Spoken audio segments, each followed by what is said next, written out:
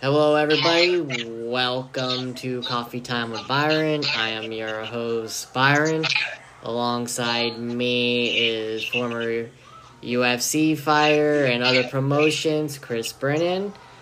But first, before I get involved with him, I got to tell you who I am partnering with on this podcast for the second episode. And episodes in the future, which I'm very proud of. Podcast One, I know you've heard of them, and I got to give a shout out to them and the sponsor BetOnline.net. So if you we got an interesting round of college tonight. Get your bets in. Got pro tomorrow. You got Monday Night Football. You even got the baseball going on. You had UFC this morning. So get your bets going.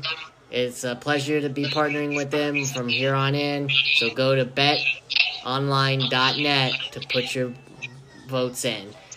But now let's get to it. Thank you for joining me, Mr. Brennan. How are you tonight? Awesome, sir. Thank you very much. Thanks for having me.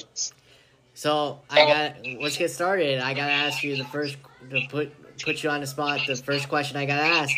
We were talking about it via text before we ever got online. Tell us a little bit about your podcast for those who are watching and listening that want to listen to it, and where can it be found at? So it's called the Strangler podcast, since I'm the Westside Strangler. It's all over. It's on Spotify, on Apple, on YouTube, regular places. And it's been a lot of fun. I've got a lot of good stories and a lot of good insight on things. So that's why a lot of people were interested in having me start one. I have had issues getting the bigger name guys. I've gotten in contact with them and everything. And then it's just kind of, everyone's kind of flaky, which is weird because I know I'm not a huge name guy, but I've said yes to anybody that's ever asked me. I've gone out of my way to do podcast for anybody. And I just can't imagine. I was just telling my friend tonight, I was like, no matter how big I would have gotten or could have gotten, I would have never changed as far as that goes. So it's a bummer, a lot of times when I struggle to get some of the bigger name guys, but it is what it is. It'll grow. I'm going to stay with it because I love doing it. Same. And again, thank you again for accepting my invite, because honestly, I have the same problem you have. Now, granted, I don't know as many people as you do since you were in the industry, but I am grateful and thankful to everybody that I have had on mine. So I do appreciate it, and I do appreciate your time for it. Yeah, of course. Of course. So how many episodes are you in? And I think we just did like the 29th, but we do a lot of pre-fight predictions and post-fight ones. I've only had like 5 or 6 guests so far. And who was your latest one, and what did you guys talk about? Sean Patrick Flannery. He's actually the star of Boondock Saints, but he's also a jiu-jitsu black belt and super great guy. I've known him for a really long time and had him on. We had a great conversations about a lot of his acting stuff, but a lot of jiu-jitsu stuff and my kids competing and stuff like that, and his kids, training and competing down wrestling. Now, is that show different than the Boondocks that's on Adult Swim? Is that from the same concept that he's in? Is that different? I know you've heard of that show Boondocks before. I don't know. Really? He does. Boondock Saints is him and another guy, super strong Irish accents, and they end up killing guys. Like guys were trying to kill them, and he smashes that toilet on top of a guy off of a balcony. Yeah. It is crazy stuff, but it's a really, really good movie.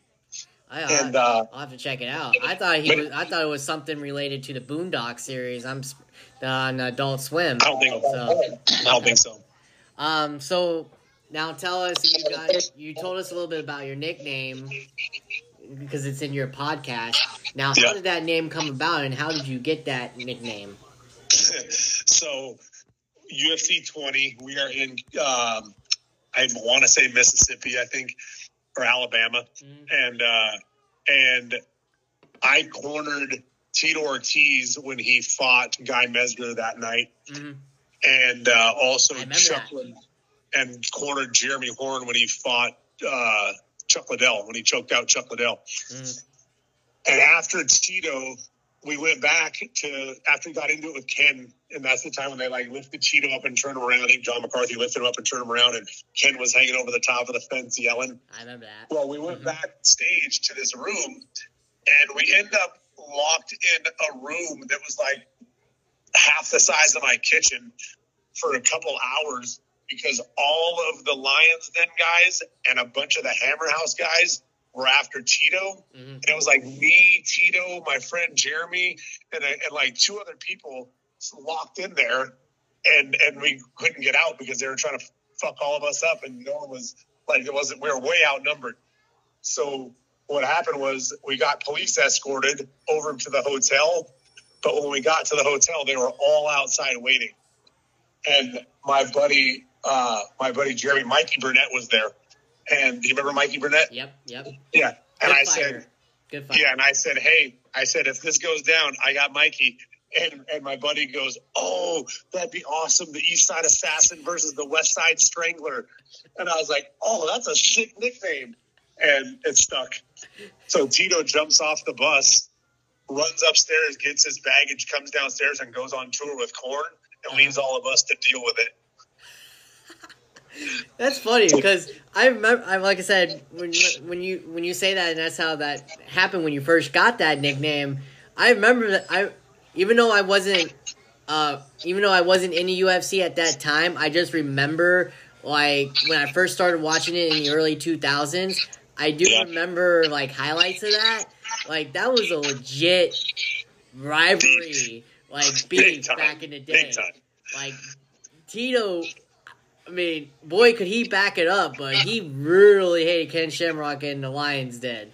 I mean, both of them are so hot-headed, it's crazy. Man, and it took just, I mean, obviously he respected Metzger at the end, because, I mean, they shook hands and all that. Yeah.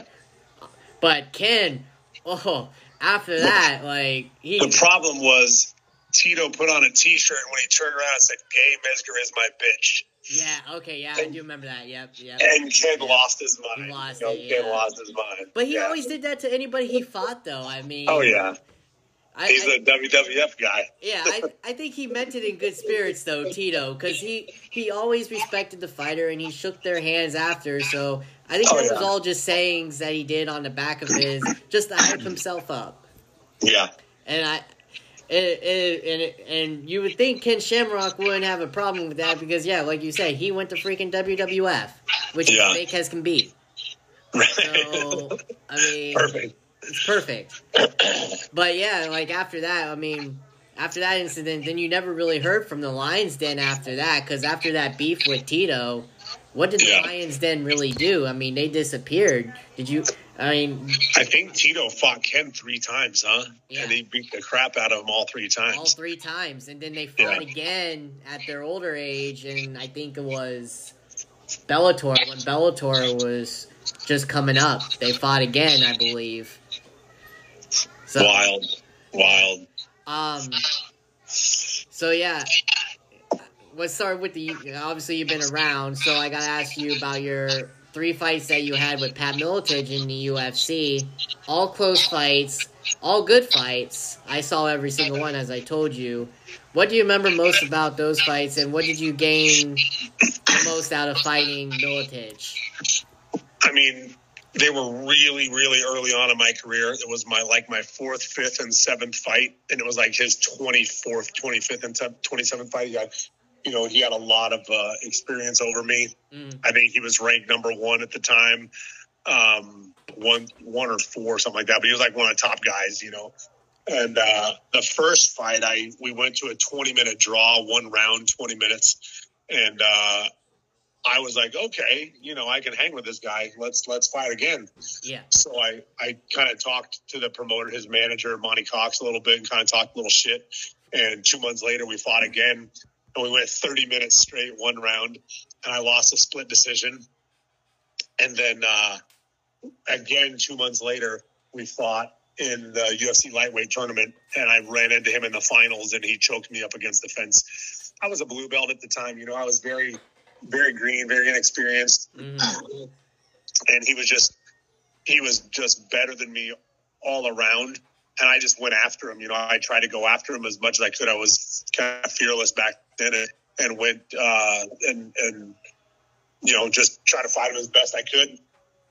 His striking was better than me, but I would chase him on the feet, throwing strikes, getting him to take me down just so I could try to use jiu-jitsu on him. But yeah, it was early. I improved a lot. I got tough from those fights. Got a lot of, people don't credit the experience you get out of long fights like that early on in your career, and I'm grateful for those because his fights made me, who I was for sure. Now, obviously, he's started his own camp, which had a who's who of fighters come out of it. Oh yeah, ranging from Hughes, Sylvia, Horn, Pulver, yep, and others I'm not naming, but I know there's tons of others. Yeah. Now, after you fought him, you were, like you said, you were just the young lion coming into the business. After you guys fought, did he ever did you ever stop to think maybe you could train with him possibly, or any of that come about maybe? Yeah, probably the biggest mistake in my career is not traveling to train with other guys. I had my own gym, and I end up, shortly after I opened my gym, I ended up getting married, had a baby, right. And so on and so forth. So I never really left to go train, except I would go like Big Bear for the last couple of weeks of my fight camps, which was still close to home, but I always had my own fighters with me. And so that was probably like the biggest mistake I made. And at the time, there wasn't a lot of people traveling to other camps. There wasn't like camps to travel to and to do that with. But I definitely, we were super cool after that. That's how I cornered Jeremy Horn a couple times for those guys when they weren't there. And we got along really well. He's a good dude. Respect him a lot. He ended up being the 5-time champ off of that night, So, yeah, I would have liked to, yes, but no, I never did. Now, according to this, you can tell me if this is wrong or not, but according to Wick, you were in 3 different divisions: middleweight, welterweight, and whiteweight. Now, how much of a cut, or how much did that affect your weight? Because that's like 30-pound difference in those 3 weight classes. How did it affect you as a fighter? So for the most of my career, I fought at 170, and that was okay. I still had about a 15-pound cut to 170, and then I was scheduled to fight Sakurai in Shudo, and they asked me to fight him. I said yes, and I had 8 weeks to make weight. And I was big. I had just fought at 170 and blew up afterwards, went to Japan for somebody else's fight for Rampage and Sakuraba, I think. And I came back and I was big, like 206. And I said yes. So in 8 weeks, I've got to make 167. Like that was their 170 over there. So I start camp, getting lighter. And I hit, I'm 4 weeks in, and they call and say that Sakurai got injured and asked if I would fight Gomi. And I said, yes, and then I got off the phone and my brother was like, hey dude, Gomi's a 55er. And I was like, oh, well, they know I'm a 70, so maybe he's moving up. And he goes, I don't know, I'll call. So he calls back like, no, 55. And I was like, yeah, I can't make 55. And my brother was like, are you sure? And I was like, bro, like I cut so much already to 70 and it's 15 more pounds. And sure enough, we just said, yeah, we'll do it. And so in 8 weeks, I went from 206 to 154.3 and fought Gomi. And it was a great fight. It was actually my favorite fight. I lost a split decision there as well, but it was my favorite fight. And I felt like in the United States, I won the first and third round. And, but regardless, I was bummed, but it was another great fight against the best guy. He was number 1 in the world at the time. And I always, I never said no to anybody. I always got those big fights because I would fight, anybody. Right. And I hung with everybody. So that was the most important thing to me, is just put on a good fight. And, it's different now that my kid's fighting. We fight to win. We train properly and do everything to win the fights. But I just fought my ass off with what I had back then. And so from that point, I fought a couple more times at 55, and then I moved back to 70. Got invited to fight in Pride. I fought in Hawaii once at 185, and then I got invited to fight in Japan in Pride, and their weight class was like 183. They didn't have the lighter weight class yet, so my first two fights there were at 183, and then I fought once at 61 there, 161, and that was kind of all over the place. But I was big. I'm short. I'm 5'8", but I used to walk at like 195, 190, 195. So with a lot of muscle. Before we get into Pride, which I see that you were in as well, like you just said, you went over there. Yeah. You said your son is into it. Does he want to be like you and fight in the UFC or any promotion? What has he been scouted yet? He's 7-0 in Bellator right now. Yeah, he's ranked number 10 in Bellator right now. He's a stud. Honestly, I'll have to tune the in. only Be a witness what's to that? I'll have to tune into that. Yeah, his name's Lucas Brennan, Skywalker. Okay. But he is super good wrestler, crazy good jiu-jitsu, good striker.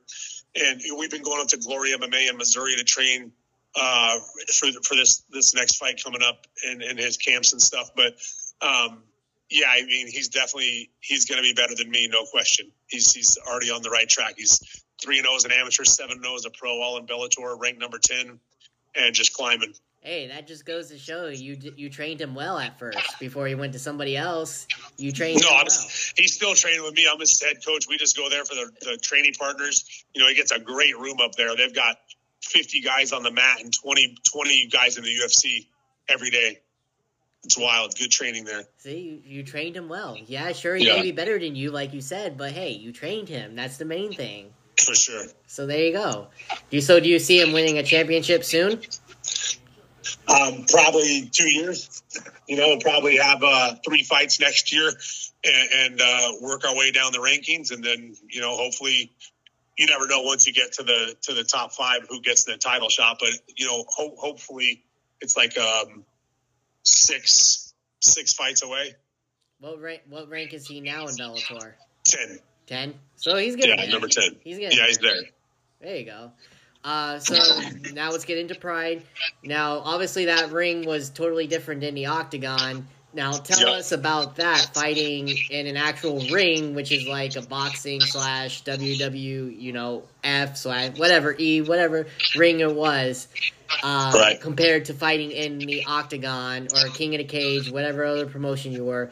How different was it fighting in a cage compared to an actual ring? Yeah, it was different. I feel like your wrestling's got to be better, more technical, because you can't use the ropes like you can the fence. You can use the corner a bit, you know, you can lean on the ropes a bit, but you're not allowed to, like if you grab the ropes, they smack your hand off. You know, I ran into a problem in my first Pride fight. I armbarred Eiji Mitsuoka, and we were like kind of in the ropes, but he yelled and tapped, and the ref jumped in and stopped us, and then I turned around and walked away with my hands up, and they said, no. And he argued, he said didn't tap, and they made us fight again. And then I Kimura and broke his shoulder of the same arm. But yeah, it's definitely different. You have to a little more out in the open wrestling for takedowns and stuff like that, and can't like scoot your way over to the fence to get up. You know, they'll push you back in. Guys stand on the outside and push you back in the ropes. Now, did you fight with them before UFC bought them out? Yes. So, did you fight any UFCers that were over there before they came to the UFC? It's just Gomi. Gomi? Yeah, Gomi. Eiji Mitsuoka is another guy. He actually ended up fighting Gomi, I think, in Japan, in the UFC. I forget who else he fought in the UFC, but he came to the UFC. I think that is it that I fought from over there that fought in the UFC. Yeah. Now, besides the fight, like you said, the lightweight championship that you were part of, did you get to fight for any other championships in your career? I won the King of the Cage belt 3 times. Beat Joe Stevenson, put him to sleep. Knocked out Antonio McKee, who's AJ McKee's dad. Beat Thomas Denny, armbar Thomas Denny.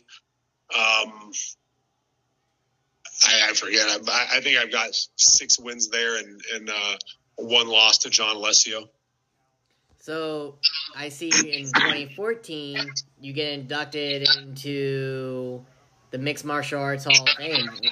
What is that feeling like to be inducted? That was cool. That was down in Houston, Texas. Actually, they came and called me and invited me and told me that I was going to be inducted. So that was pretty neat. Went down there with my family and stuff, and that was pretty cool. Cool to be recognized. I knew obviously wouldn't get into the UFC Hall of Fame. Friggin' Jens Pulver's not in the UFC Hall of Fame yet. He was the first 55 champ. Right. Right. But I was super stoked to be in there. Yeah, there's a lot of UFC fighters that should be in the Hall of Fame but aren't. No question. That I'm sure you can agree with that. No question. Heck, with the way, what's his name? We just talked about him. Oh yeah, Sylvia. The way he was fighting, come on, he should be in. Tim? Tim Sylvia. The way the way he fought. I mean, he practically won all of his fights before. No question. He should be in the Hall of Fame. And yeah, Pulver. That's another one. And I don't know, is Penn in the Hall of Fame? I don't know, is he? I don't know, but I'm sure he will be because Dana liked him. Yeah. It's all about Dana, bro. It is. You're right. It is. Now, yeah. I mean, I got to ask you on that. I've had a couple other fighters on here. I don't know if you've met him personally or talked to him personally. Oh yeah. But what is he like as a person? I know he's a promoter and he's got to sell the fights. That's his job. Sure. That's what he does. But what is he like as a human being? Do you think he really cares about you guys as fighters? Like, what? Tell us about him. I mean, if you're making him money, he cares about you, right? We get along now. We're cool now. But my big experience with him was, so I beat Joe Stevenson, okay? Mm-hmm. Put him to sleep with a triangle. Mm-hmm. And then he goes on and fights on the Ultimate Fighter and wins the Ultimate Fighter. UFC calls me and wants me to fight Joe Stevenson as his basically coming out party from the UFC or from Tough. Right. And they offered me $3,000 to show, $3,000 to win. And I said no. I said, I'm not starving. Right. And I don't blame you. I wouldn't take that either. Yeah. I was like, there was no reason to. And I said, and we argued about it. I'm talking to Joe Silva at the time. And he says, I said, what's he making? And he goes, well, that's different, And I said, what do you mean? And he goes, and he was making $20,000. And I said, I just beat him. You're going to pay me 3 and 3 and pay him 20. Well, he won the show. It's different. He's in a different position than you now. Right. I said, I'm good. So then they hit me up the next day and they look, we can give you 4 and 4 and we'll put you on the poster. And I'm like, no. Joe starts talking trash, Stevenson. And he didn't talk trash the first time. And that's why I put him to sleep. Like a lot of people didn't know why I didn't let go of the triangle. Mm-hmm. And I held on to the triangle till he slept. Starts talking trash again. So I tell Joe Silva, I said, fine, send over the contract. I'll do it. Mm-hmm. A month goes by, and I've got no contract. And the Gracie Fighting Championships comes along, and they're putting on an event. And they hit me up and said, hey, we'll pay you $25,000 flat to fight Adam DeSabato. He was actually BJ Penn's wrestling coach. He was an NCAA champ from Ohio. Mm-hmm. And I said, okay, when is it? And it was 35 days after what the UFC would be. And I said yes. And then that same day they posted it. Joe Silva calls me. He's like, hey, you can't take that fight, blah, blah, blah. You're fighting for us. And I said, bro, I don't have a contract. We sent you a contract a month ago. And I said, so you sent me a contract a month ago and you haven't gotten it back and you're not going to question where it's at? I was like, you guys never sent me a contract. I don't have one. You can't take that fight. And I said, listen, I'm going to take the fight unless you guys are going to pay me a lot more because they're paying me this and you're paying me that. Yeah. Yeah. And he says, no, you agreed, whatever. Dana calls me. And Dana had given me tickets a couple times to the UFC before this. Right. And he calls me and is like, hey, you can't take that fight. You're going to fight for us, blah, blah, blah. And I said, bro, like, you're paying me $25,000. You're paying me 3-3. I was like, 4-4 now. You're offering me. I said, come on. And he argued, no, it's going to do a lot more for you. I said, if I was in a position in my life where it would do a lot for me, cool. I said, but I'm not. I was already. I don't remember how old it was, but I was getting older. And I said, it's not like I'm going to get in the UFC and go on a run right now. Mm-hmm. And he says, he tells me not to take it. I said, I'll tell you what. And it was I was married at the time. It was my anniversary. I said, I'll tell you what. I said, give me 2 good seats for the fights this weekend, and I'll do it. Mm-hmm. He goes, I can't really. And I went, and I hung up the phone. And that was it. So the next day, he posts on the Underground Forum, Chris Brennan's a fucking bitch. And so I didn't see it because I left to Big Bear to go start camp. Okay. I go to Big Bear, and by the time I got there, this thing's like 20 pages long of people talking shit, mostly to Dana, because he's the CEO of the company, doing this to a fighter, right? And I jumped in a little bit, and I was like, fuck him. He goes, oh, no. He said, if you don't before this, when we were on the phone, he said, if you don't take this fight, you're banned from the UFC. You'll never fight for us again. Right. And that's when I said, okay, hook me up with 2 tickets. He said, no, I hung up. I don't give a shit. So during all this, it goes, it's wild. It's, he talks trash. I don't know if he responded in there very much. Everybody else did. And I end up coming out looking better than he did. Mm. And then however long later the fight was, I went to the UFC to watch the fights. When I'm walking by the pool at Mandalay Bay, the people from Pride were there and said, hey, Chris, come here. And I sat and talked with them. I ended up signing my Pride deal at the UFC. There you go. There you go. It was so great, yeah. That's a slap in their face. Oh, yeah, big time. And they paid way more than the UFC. Especially when, at the time, like you said, they didn't buy Pride at the time, So that it was all fuck you. That had to be a fuck you to them. Yeah, and I went over there and got paid, much better, and it was cool. I got to fight in Japan for Pride. There you go. And now, how would you say your relationship with Dana is now? Have you mended ties with him? Years later, somebody said something on Twitter, and I replied, and my name was in it somehow. I don't know why. And I replied, and I said, "Tell me you love me, Dana." And he replied, "I love you, bro." And then so we messaged back and forth, and he hooked me up with 6 tickets that following weekend to the UFC 125 with Frankie and Gray Maynard. Mm-hmm. And me and my brothers went, and me and Dana met up, and we're cool. And he's actually hooked me up since then.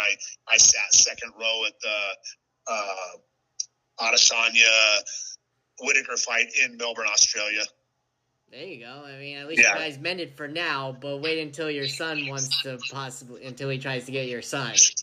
Yeah, the only way that happens is if something like Michael Chandler happens, where he's like gets the belt and they're offering like $800,000 or something crazy. Otherwise, man, he has no plans to leave Bellator. He makes very good money there. Right. He makes his own sponsorship money there. The people at Bellator know who he is. He's not lost in a sea of 1,000 fighters. They treat him really well.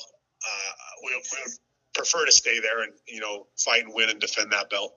Now, obviously, there's them. There's Professional Fight League, and there's what's the other one? One. Yeah. Where a lot of those former UFC fighters go. Now, do you see any of those shows outdoing UFC at all?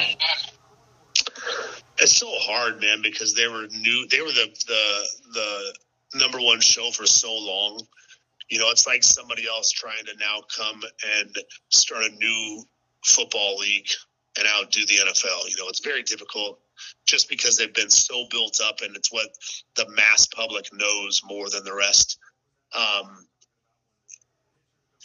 It'll be hard. I love the fact that Bellator is now getting a lot of good UFC fighters. They got Corey Anderson, who came over on a win streak, ranked number 4 in the division. There's Yoel Romero. There's a lot of good guys switching over. Cyborg's there now.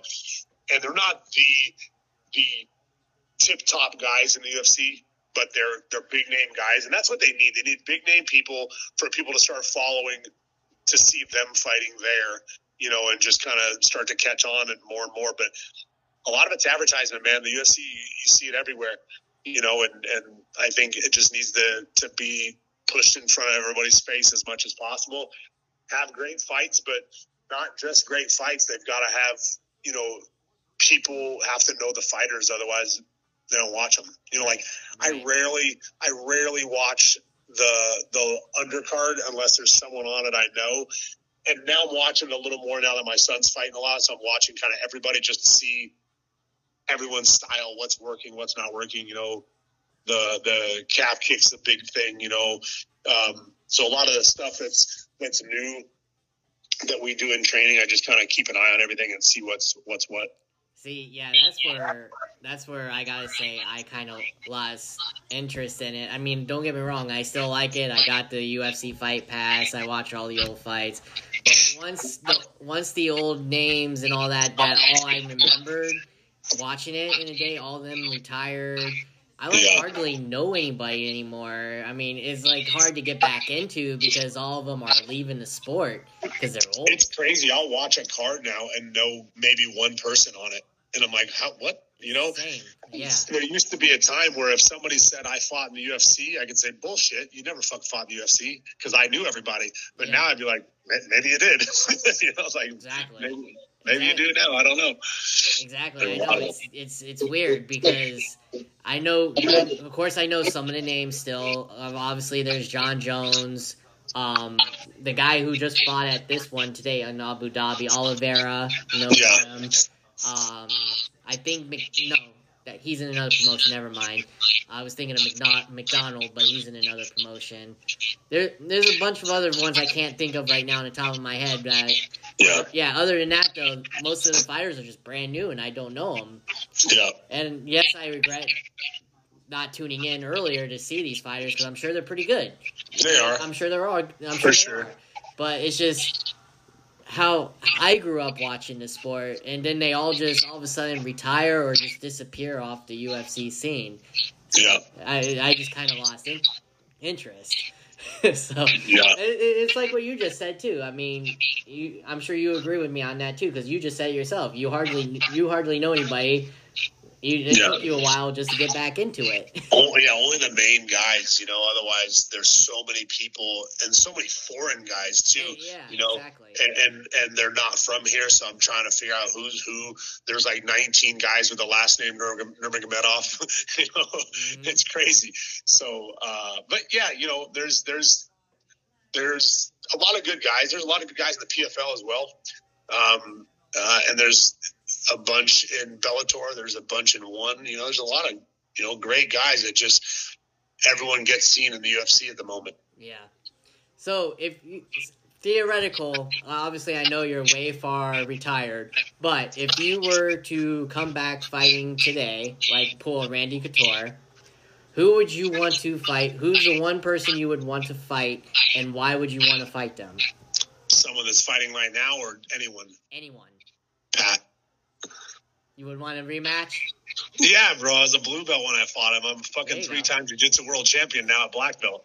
I'd like to see that. I'd like to see that. It'd be the final fight. Yeah, I'd like to see that. Yeah, I mean, I like him, obviously. He doesn't owe me a fight. He beat me. But, yeah, I would love to run that one back just for the sake of doing it. There you go. For sure. I'd like to see that. I'd pay for that fight. Hell, hell, you see these Paul brothers, I mean, which I can ask you now. Granted, I kudos to them. Kudos to them for being big, they're making money. That's what, I mean, that's it. Well, that's them. Kudos to them. But honestly, I just don't like the way how he's, well, who is it? Yeah, Jake. How Jake is doing it, because he's fighting all old guys. And then talking shit like he's beating somebody. Right. And none of them are even boxers. Right. Why don't you fight somebody your own age and that's actually going through the sport now. I get you want to promote yourself, and I appreciate the way you got there, but look at who you fought. They're all retired, and you got. I mean, they weren't even great strikers in MMA to begin with. I mean, Woodley had good knockouts, but he's not a boxer. Exactly. So what's your take? What's your take on that? Do you like? Are you like me? Like, you respect how he's doing it, but just wish he would fight somebody on his own playing field. For sure. And I think he's now gonna, everyone still thinks Anderson's gonna smoke him. He can box, bro. Like, even though he's an idiot, and he's making millions, he can box. Yeah. And he's a big guy, and he's muscular, and he's 50-50. Young, and he's fit. This is the first one where he's actually fought somebody that I think is 50-50. One, he can beat him because of his age, and the other 50%, I don't think so, because, before MMA, he was a good kickboxer before he went to UFC. Right. So, this could be a good one. But people, because he got famous on YouTube, don't give him credit. Jake can box. Yeah, he can. He's a big guy, and he's fit, and he's young, and I see him giving Anderson a bigger problem than everyone expects him to, and now all he does is train boxing, right? And he's putting money into his training and his camps and whatnot. So, I mean, I'm not a fan, but I at least got to give credit where credit's due. He's definitely, putting in the work, and people don't have to say yes to fighting him. They do it for the money, right? Yep. And so that's why he's able to capitalize on and continue doing what he's doing. But, I definitely would like to see him fight a boxer. Yeah, definitely. So now you were in the age to where women weren't fighting MMA or at all had the chance to. Now, what do you think about that when that first came into play with women actually fighting MMA? Did you like the idea of that, or they were fighting back then? They just weren't fighting in the UFC. I had girls that fought. There were girls that fought in Hook and Shoot, which is an organization. They had an all-girls show. There was girls that fought in Shudo in Japan. I mean, it's definitely different. And I'm not, there are some good girls, and then there are some girls that, like I was discussing Caitlin Chikagian on my podcast, who lost tonight, but she has, out of, I think she had 18 or 19 wins, she had 16 decisions. And I was like, clearly she doesn't have power, right? She's lasting, and whatever, but I picked the other girl to win because of it. And she a lot of girls don't have that. So you got to watch them. Everyone's not a Cyborg or an Amanda or any of those monster punching girls. Plus you end up, there's not enough of them to spread across the weight classes. You've got Kayla Harris in PFL, who's a 55er. You've got Amanda, who's a 35 or 45er. And then you've got Cyborg, who's in Bellator at 35, 45. I think 35. Yeah. No, 45. She's a 45 because she beat Julia Budd for the belt, and Julia was a 45er also. Okay. But so they're all spread out everywhere. You don't get the best fighting the best. And so people can, like Kayla can claim that she's the best, but she's literally not fought anybody. Mm-hmm. And she could be, but she can't claim to be when she's fighting there. When there's other girls in the UFC and Bellator that she hasn't fought. So I don't know. It's cool. I've got friends, that fight that are girls, and they're good. They just. They're hard to be a big draw, and I think the UFC does their best to promote them. But like Valentina, she would be my favorite fighter because she fights the most like a dude. If you ask me, like she's got wrestling, good striking, good solid ground game, and she fights the most like the guys fight. Mm-hmm. And so I enjoy watching her fight, but for the most part, it is what it is.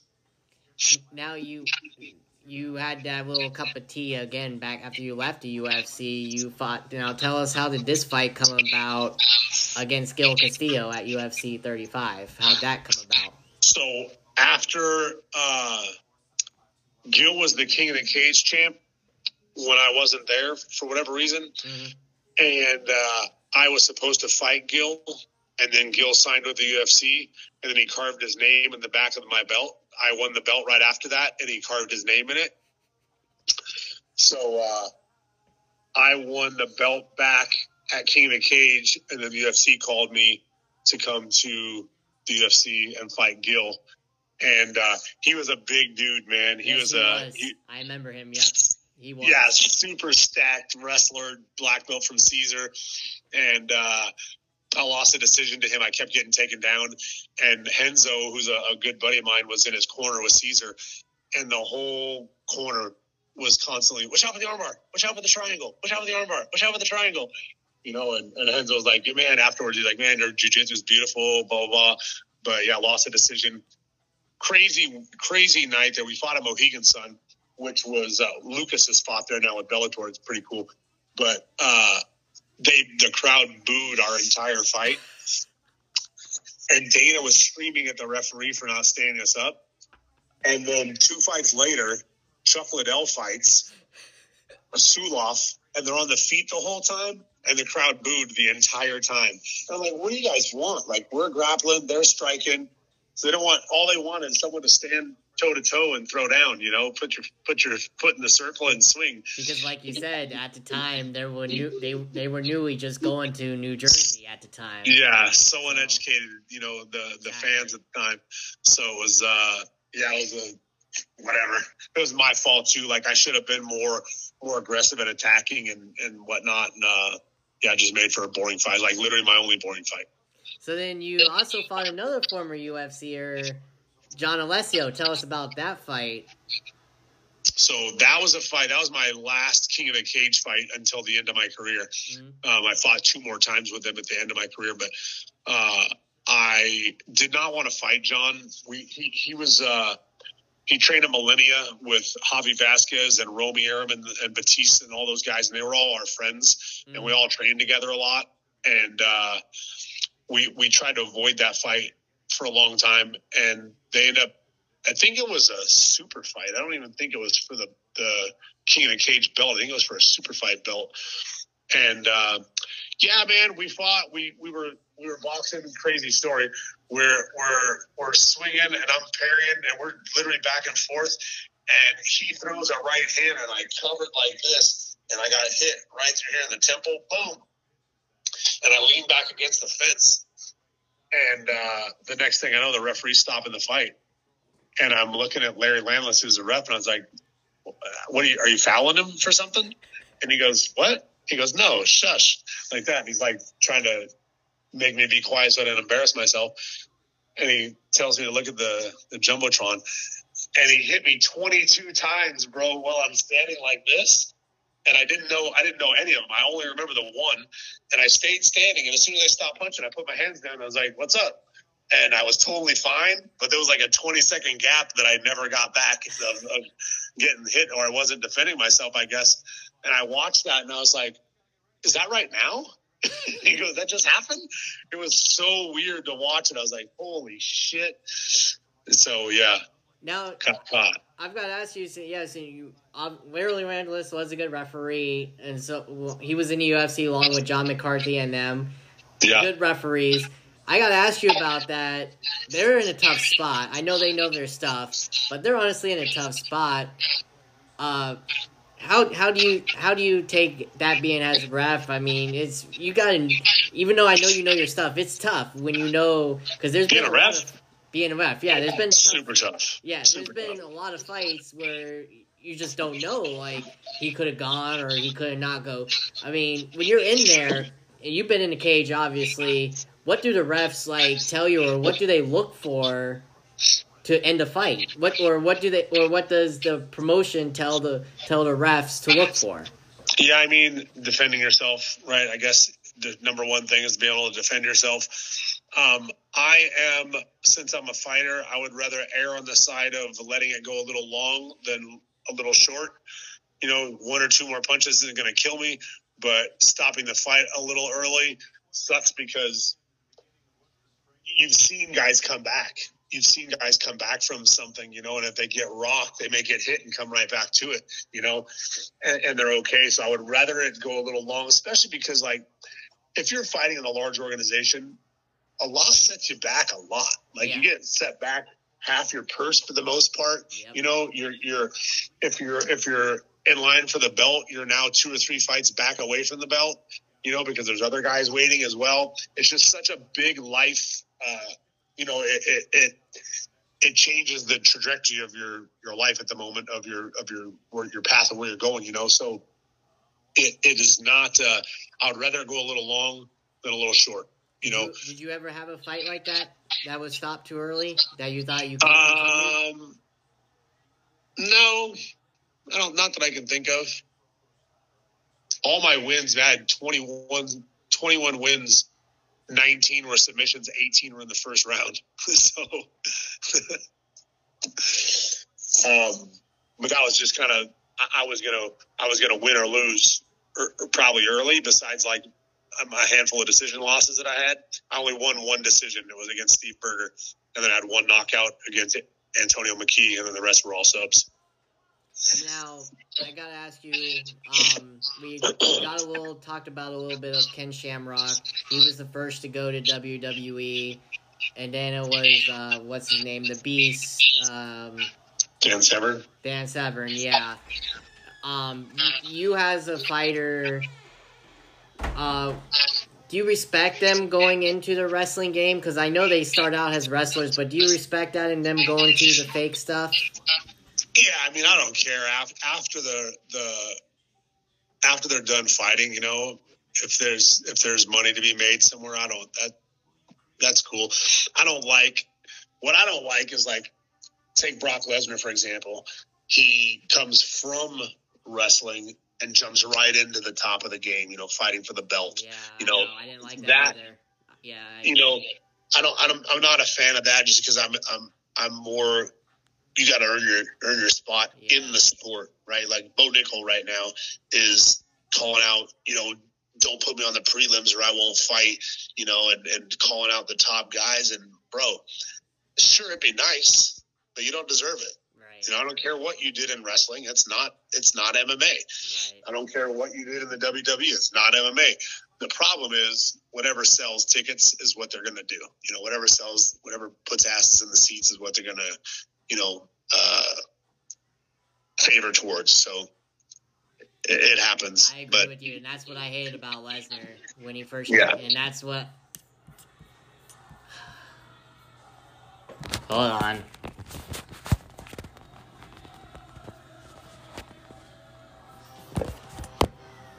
Lost him.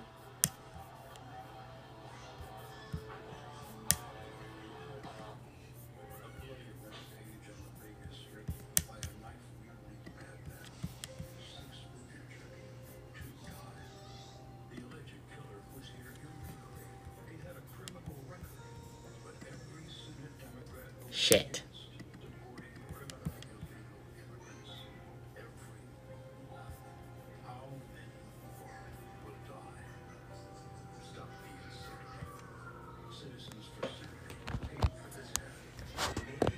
We lost him. I'm trying to get him.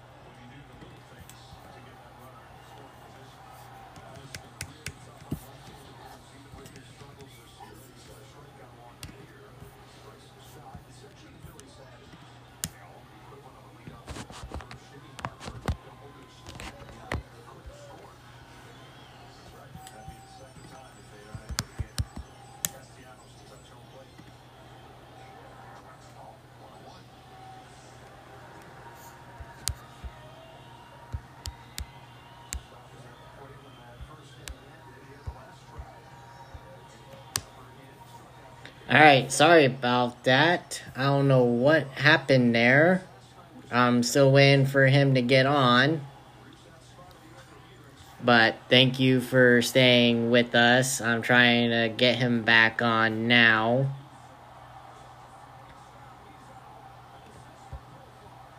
But I am going to conclude this part of this episode. Once I get back with him, we'll get back on again.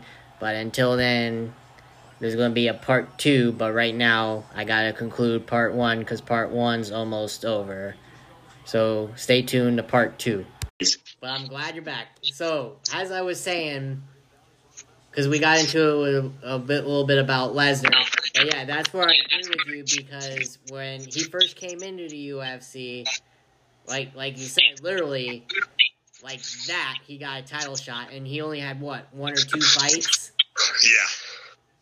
Yeah. And then he got footlocked by Frank Mir real fast. Yeah, and then he won the title. That was a bummer. It was. But I know he tried putting the UFC on hold again because he wanted to come back. He wanted to do both.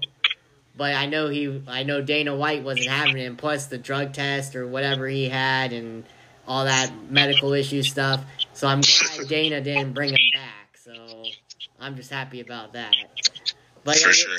But yeah, you're right. It all depends on who makes money, unfortunately. I mean, look at Conor McGregor for instance. Look how much he's done. Oh yeah. And he's still in it. Yeah, he's making them a lot of money. He makes a lot of money. I actually just was looking the other day. His fight with Dustin Poirier's base pay was $5 million, and he made 1.5 in pay-per-views. Conor's base pay was $1.5 million, but he made $23 million in pay-per-views. Yeah. So and for all the crap he does. Yeah. He's definitely making a lot of money. Like the one, who was it that he was supposed to fight? I think it was Khabib again. Before that, remember the backstage issue with the bus? Yeah. That hurt other fighters' purses. I guarantee you, if you were a fighter, you wouldn't have liked that. Planned or not planned. Honestly, I think Dana should have got rid of him at that point, but Conor? Yeah, with what Conor did. Bro, he jumped on a plane with 20 guys and flew from Ireland to New York just to fight Khabib in the parking lot. I know. Like, come on. Crazy. Yeah. And he hurt other fighters, and he took fights away from their purse. Yeah. I'm sorry, but I don't respect that. Like, I know you. What about John Jones? Yeah, that's true. He does the same thing too, but I mean, he's not hurting other fighters, but he's hurting people outside of the cage, and he's hurting himself outside the cage, and he's having all sorts of issues. Very true. True. Yeah. So, these other promotions that I gotta ask you now, since we got into these other promotions, I gotta ask you: is there, out of all the promotions, I know there's fights happening all around these promotions. Is there any UFC, like we just talked about, had a pay-per-view this morning in Abu Dhabi? Yep. Was there any fights from that card that interested you, and are there any other fights from other promotions that are coming up that interest you? There's a Bantamweight Grand Prix that's going on in Bellator that I enjoy watching right now. Some great guys. There's a Patchy Mix, a guy who's on there. He's a stud, really good fighter. There is Danny Sabatello, wrestler guy. He's fighting, what is his name? Super good wrestler, little explosive dude. I can't remember. Anyway, super exciting tournament that's going on. Mm-hmm. The UFC, there's another one coming up. 281 has got Frankie Edgar, his retirement fight against Chris Gutierrez. Friends with both guys. That's going to be, I think they both have a clear path to victory. They just have to implement their game. There's always good fights to be made now. There's a lot of good fights happening all the time now, but I really only watch. I'll watch PFL one at a time just because Rory was there for a while, and I've known Rory since he's like 14 years old. He's a black belt under one of my black belts. So I watched PFL when he was over there. Otherwise, I really just watched Bellator and the UFC. So, I gotta ask you now. Obviously, the Gracie started and they wanted the sport to go places. Hence, the first UFC. Do you think that Gracie's now, or do you think they ever realized how big the sport was actually going to turn out to be? No, I'm sure they don't. You know, they obviously profit off of it still by creating, you know, having all their gyms, their jiu-jitsu gyms and everything everywhere. But if they knew how big it was going to be, they wouldn't have sold it when they sold it. You know, I mean, them and SEG and whatever, they sold the friggin' UFC for $2 million, right? Yeah. And so I doubt. I'm sure they knew it'd grow, but not to the extent that it has. I agree, because it first started, like you said, SEG, and then they didn't want it. So then, that's when Dana and them sold it for, like what you said, $2 million, I think it was. $2 million. Yeah, they bought it for $2 million, then went 40 in the hole. Yeah. And then came back to where now, you know. Now, I've gotten into it with a couple of the fighters I've had.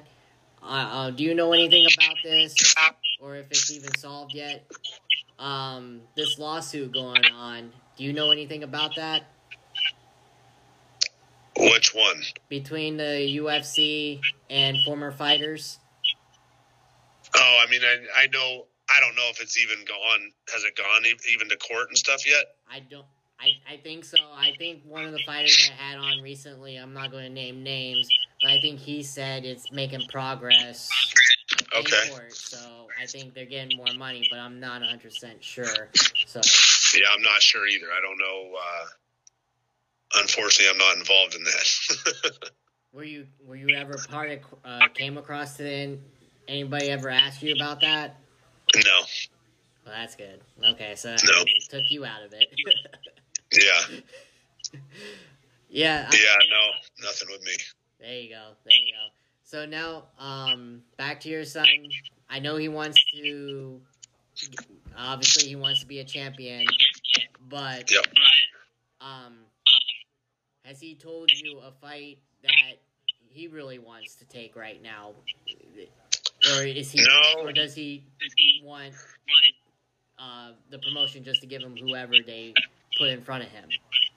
Yeah, he's just taking them as they come. Like, we've got a fight 4 weeks from yesterday, in Chicago, and then against a guy named Nick Talaveras, who's very tough, tall, lanky guy. Then we turn right back around in camp and fight February 24th in Dublin, Ireland. And after that, that's when our top guys start coming. You know, we start fighting the guys that are under us in the rankings. You know, anywhere from nine down to 1. And like I said, hopefully that takes place over a 4 to 5 fight period. I'm in no rush to jump him from 10 to 4, you know, and neither is he. He knows, you know, we know where he stands. We know where he'll be when. We've laid out his career pretty perfectly, and it's played out so far how we planned it. So the plan is to kind of keep trucking along and keep, you know, doing the same thing and getting where he's supposed to be. Now, 2 questions before I let you go. Yep. Obviously, rivalries make the sport better. Is there one that stands out to you that you enjoyed watching the most out of all the rivalries you've witnessed? And the second part to that question is, did you have any rivalries while you were fighting? I mean, the only thing that would be a rivalry for me would have been Pat, because we fought 3 times. I didn't fight anybody else multiple times, you know. I always wish that fight took place later in my career when I had more experience. But again, it was always and besides the first 2, we kind of talked trash back and forth a little bit, and in the so-called media at the time, it was a good rivalry. We were cool to each other, and then became friends afterwards. As far as other rivalries go, man, that's a tough one. I was always I liked the Chuck and Tito deal. That was an old one, but I liked it. Misha and Rhonda. I wish Misha would have beat Rhonda, but it is what it is. Yeah, I don't know. There's been a lot of them. There has been. I agree. The Diaz brothers against GSP. Those were some good ones. Yeah, for sure. I miss those ones. The Diaz brothers have a rivalry with everybody they fight. Yeah, exactly. Now that leads me to this bonus one about that before I get to the final one. The other one just had a farewell fight, I guess, supposedly, or last contract fight with them. Where do you see him going, or do you see him retiring? I mean, he thinks he's going to go box, but, bro, he shouldn't be punched in the head ever again. I'm not going to lie. Like, he's not a genius, he's not. They've both been punched in the head a lot of times. And to go into boxing now where they literally only punch you in the head or the body, it's I think it's a tough move. But honestly, man, if he gets to go over there and make some money, go ahead. Go do it. But I would just be careful just because you don't want to take a lot of damage to the brain. Yeah. And he clearly already has. Oh, yeah. By far. Yeah. So now I ask this to everybody I have on the pod. Obviously, you coach your son, and I think you're still coaching, right? You still have your gym. You're still coaching. Yeah, I teach every night unless we're out of town coaching my son, and then I've got another son that wrestles D1 who's going to fight when he's done in college. So I got to ask you, what do you tell your students, and what would you tell people new to the game that are trying to get into it, how to succeed in it? I mean, first of all, pick a good gym. Pick a good gym with good coaches. I'm a big fan of training separately. I'm a big fan of taking jiu-jitsu classes, taking Muay Thai classes, taking wrestling classes, learning the art separately instead of just learning the art of MMA.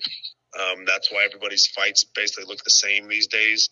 It's a fight you get a knockdown or a takedown and just fight for your life to get back to your feet.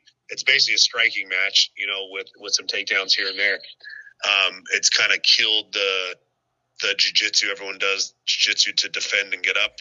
I think that's why my son's got a lot of subs, because his jiu-jitsu he's still training jiu-jitsu for finishes and gets a lot of subs, and he's got 5 first-round subs in Bellator. And so I think it'd be best, at least for the first, however many years, to learn the arts separately and then combine them instead of just going out and training MMA as one. Then you're just kind of pretty good everywhere and not great anywhere. And I think it's good to have a solid foundation. Wrestling is one of the, probably one of the best ones to learn. It's the hardest. And now last one, seriously, before I let you go. Last bonus one. I gotta ask you, out of all the fights you've seen, I know there's many, but is there one particular fight, and you can say yours if you want. It don't matter to me. Is there one that you remember the most and like the most, and why do you like it the most? I mean, in my opinion, the greatest fight of all time is Robbie and Rory. Robbie Lawler and Rory McDonald in the UFC was a crazy, crazy, crazy fight. But it was a 5-rounder, ended in the middle of the third or the middle of the 5th round. And it was just a all-out war, but they were technical the entire time. It wasn't sloppy. It was crazy that, it was for sure one of the best ever. I don't know. That was a great fight. Chandler and Gaethje was a freaking crazy fight. Those are good for the fans. Not my style that I would the way I would want to fight or want my kid fighting. Right. Those take the toll on your brain cells. And I liked a lot of fights in Japan just because there was a lot of grappling that took place in Japan and in Shudo and in Pride. Carlos Newton, I don't know if you remember Carlos Newton, but Carlos Newton was always a great grappler, man, always fun to watch. Kamehameha Man, Dragon Ball. Yes. Yep, Yeah. I remember him. My two favorite fights for myself was my Gomi fight and my Steve Berger, my decision win, just because I got to really beat him up for 3 rounds. It wasn't a first round quick fight. I got to fight a lot and show a lot in that fight. Perfect. I couldn't have said any better. I do appreciate your time again. Thank you so much. No problem. Thank you very much. When we get off here, I'm definitely going to stay in touch with you.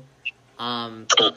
Send me that stuff so I can check out your pod. Yeah, absolutely. The Strangler podcast. You can find me on Instagram, Chris, just under my name, Chris Brennan. My son, Lucas Brennan, also is the one who's fighting Bellator, and he's got a fight coming up on November 18th, Bellator 288. Hey, you might have to get him on so you can tag team. Yeah, you should get him on. He's great.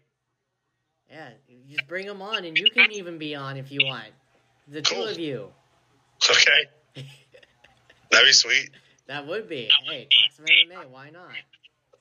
Right on.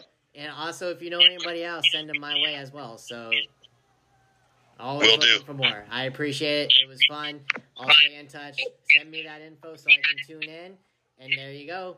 It was a pleasure. Thank you very much. Have a good night. And take care, all right? See you, sir. Yep. All right, bye-bye. Bye. Well, this concludes episode, I think, 103, 104, somewhere around there. Thank you again to Podcast One and BetOnline.net for sponsoring the show. Appreciate them. And if you need all your bets, go to them for all the games coming up, either tonight, tomorrow, Monday. Hockey, etc. is back open. Basketball now back. UFC still in. You got all these bets going. Go to them for all your betting needs. So I do appreciate them. And definitely for Podcast One. So take care. This concludes episode number 103 with Chris Brennan. Take care and have a good night.